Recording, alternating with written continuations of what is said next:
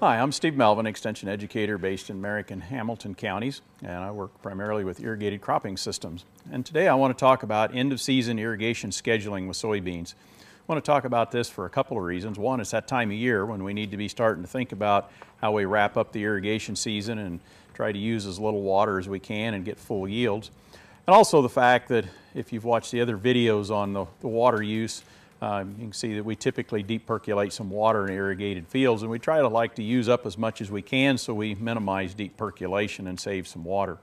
So let's jump into the slides. There's a couple of different types of irrigation scheduling strategies that we can use. The first one's kind of just a growth stage type of a strategy. We've used that in Nebraska quite a bit. Basically, we just wait until later in the season and start to irrigate. And there's some advantages of those. Certainly, if the soil is silt loam or a deeper higher water holding capacity soil, we can use this strategy. The soil can support a 4-foot root zone, where we've got a good deep soil. We certainly don't have those everywhere in the state, but where we do, we can use this strategy pretty well. If the soil at field capacity at planting or sometime shortly after, it works well. And in irrigated fields, that's typically always the case. Rain is somewhere close to normal during May and through early July. The capacity of the irrigation system is more than 1.5 inches per week.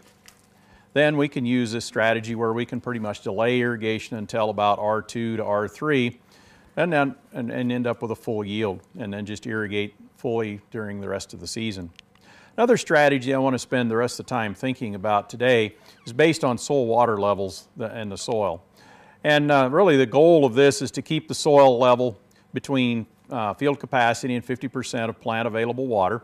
And this is based off a system where we're talking about field capacity being 100% of plant available water. And if we had all of the water used up, it'd be 0. So 50% would be about when half of it is gone.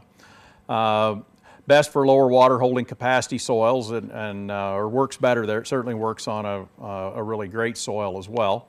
Best on dry years or farther west in Nebraska. Capacity for irrigation system is less than 1.5 inches per week. In other words, a low capacity well that we have to be kind of careful about that we don't get too far behind. And then use caution if irrigation is needed during the flowering stage, because certainly we can end up with some white mold potential irrigating during that time. Soybean watered frequently early in the season often require us to continue to irrigate the rest of the season. So if we start irrigating, we kind of need to keep going a lot of times.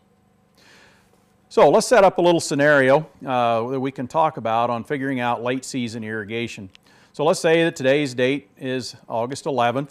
Soybeans are at R5, beginning seed stage. We can allow the soil now to go on to about 40% of plant available water. Remember, 100% is field capacity, so that's using up 60% of the plant available water. We can get them dried down fairly well. Then the location is here at Shelby in east central Polk County.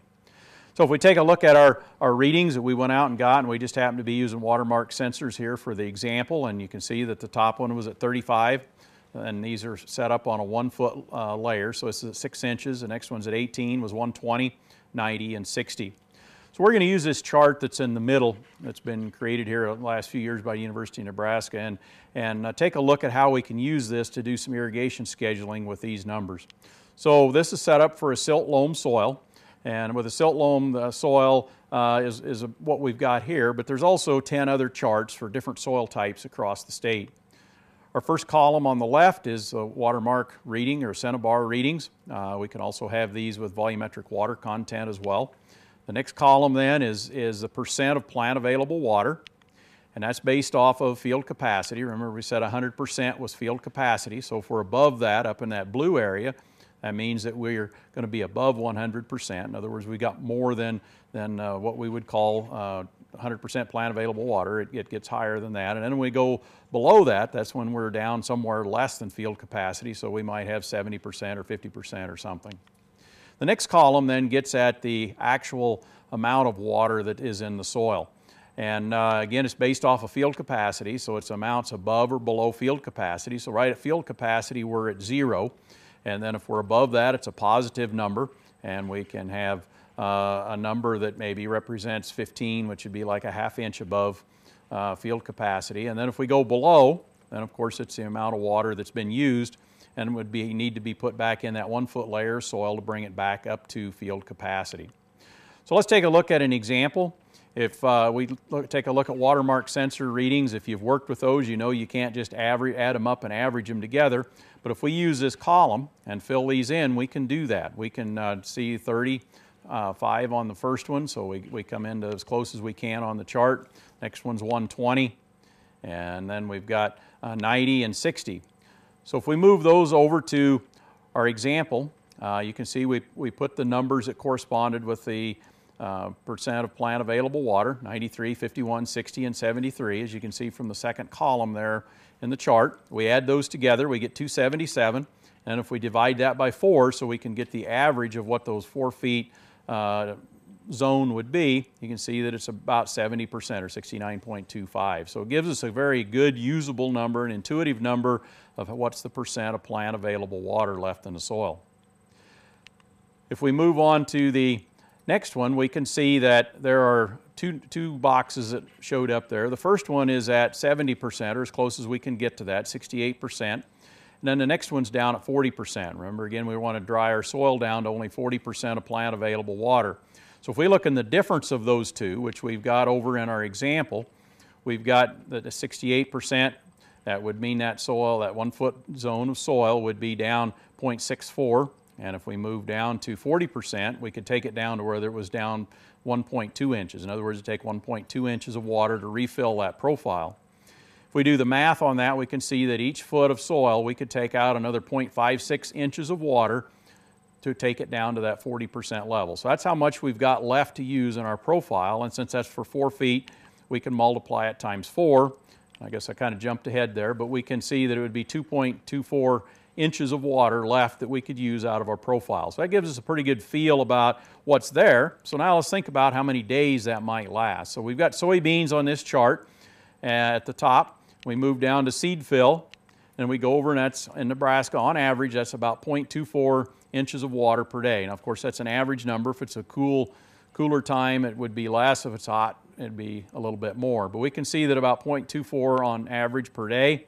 And if we go over here and do the math again, divide the 0.24 into the 2.24, we can see that it'd last about 9 days before we would be completely out of water. So that gives us a pretty good feel about how quickly we need to get out to the field and get some irrigation going. And with this many days, we're kind of winding down to the end of the season. We might want to delay just a little bit and use up a little bit of this water because, of course, we don't know how much it's going to rain, right? And so we'd kind of like to take advantage of that rain and still have things fairly dry. So I might hold up here a couple days anyway before I'd put any water on, kind of look at the forecast. And again, the end of the season's when we want to do more management, because over the winter we get a free refill, right? We get our off-season precipitation refilling that profile. So if we take a look at this chart that's out of a NEB guide, G81 or 1871, and take a look at the soybeans down at beginning seed fill, we can see a couple of numbers on there. The first one is the number of days approximate to maturity, and that's typically pretty close for soybeans. So if we take a look, we can see that if today's the 11th of August, we'd be at about the 9th of September when our beans should be hitting maturity, and we wouldn't have to worry about irrigating anymore. But also, there's a number on there that we use down in the next box that shows how much water it will take to move to that maturity stage. Now, again, if it's cooler, it's going to be a little bit less. If it's hot, it's going to be a little bit more. But it gives us an ability to kind of predict into the future how much water this crop may need. So if we take a look with this one, we do the math on that, we can see that we're going to need about 4¼ inches of water yet to mature this crop. And so that gives us an idea how much we would need. And we could just go pump that much water on the field and call it good and say we're done irrigating. But again, with the rainfall, we really need to take that into account. So let's take a look at what we might have. Again, this is a chart in Nebraska for the average precipitation in August. And we can go over to east to about where this area is at in Polk County, and it's about 0.75 inches of water per week in August is what we can expect. Of course, everybody knows some weeks it does way more than that, and a lot of weeks it doesn't rain any, but that gives us a planning tool. If we take a look at September in the same area, it's about 0.65. We've got about 2 weeks left in August yet. So if we come down here, our 4.265, and the next box down, we're adding in 1½ inches because we've got about 3/4 of an inch of rain on average. We'd expect each of the first 2 weeks, or the last 2 weeks of August. Next box then down is the first 2 weeks of September. We'd expect about 1 inch 30/100 in those 2 weeks. So if we do the math, we can see that we need to apply about 1 inch 46 if we get average rainfall. And so again, this is a planning tool that helps us take a look. Of course, we need to respond to how hot and dry it is versus how cool it is. We also need to respond on if we get average moisture more or less. But it gives us an ability to really predict out to the end of the season and try and use as little water as we can, but yet end up with our maximum potential yield. So hopefully this gives you a little bit of an idea of how some of these things could play out. A couple of resources that I would reference you to. The first one there on the left is where these charts can be found. There's a website or just a link there that you can go unl.edu/EC3036, and it has these charts for the 11 different soil types plus a description of how to use those before that. The middle one is some videos that goes into much more detail on how to use these charts, but more importantly some other irrigation scheduling strategies that you might use earlier in the year. You can see that's the go.unl.edu/irrigation scheduling videos. And then on the right is where the NEB guide that we referenced for the last irrigation. So I think some take-home points from this is the fact that we always come up against this the end of the year. We're trying to play that game of using all the water that we can while we're still getting maximum yields, because we want the soil as dry as possible come the end of our season, because we know we're going to get a free refill over the winter. And also if it gets wet during harvest, a dry field is going to take more rain to get it to where it's too muddy to go out and harvest. So a couple of very good incentives to take some time, do a little bit of calculating. It's probably the time when you need to be the most accurate about how you're doing irrigation scheduling. So hopefully this was helpful, and take a look at these resources for more assistance.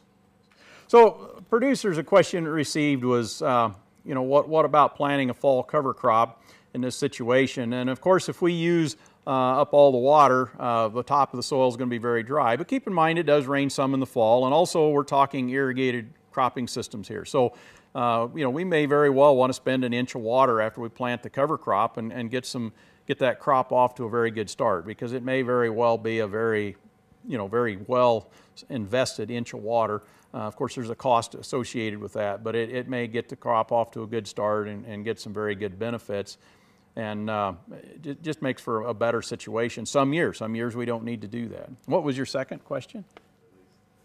So from an irrigation, another question that we might think about is from an economic standpoint, how do cover crops impact what we're doing with irrigation scheduling and managing the amount of water that we have out there? I think probably the springtime is the main time to think about that. Can we use some of the water that's probably going to deep percolate on our irrigated land with a cover crop? And that's probably not going to impact a lot on what we do with irrigation scheduling, but it's certainly a fact that most years in Nebraska, probably across most of the state, but for sure the eastern half of the state, we can use some water in the spring and still have a full profile. And so again, just really emphasizes the point we want to do a late season irrigation scheduling and use as much water as we can, and then we can still plant cover crops and still have enough water to use that in the spring and still have a full profile, not really have to increase our pumping costs any.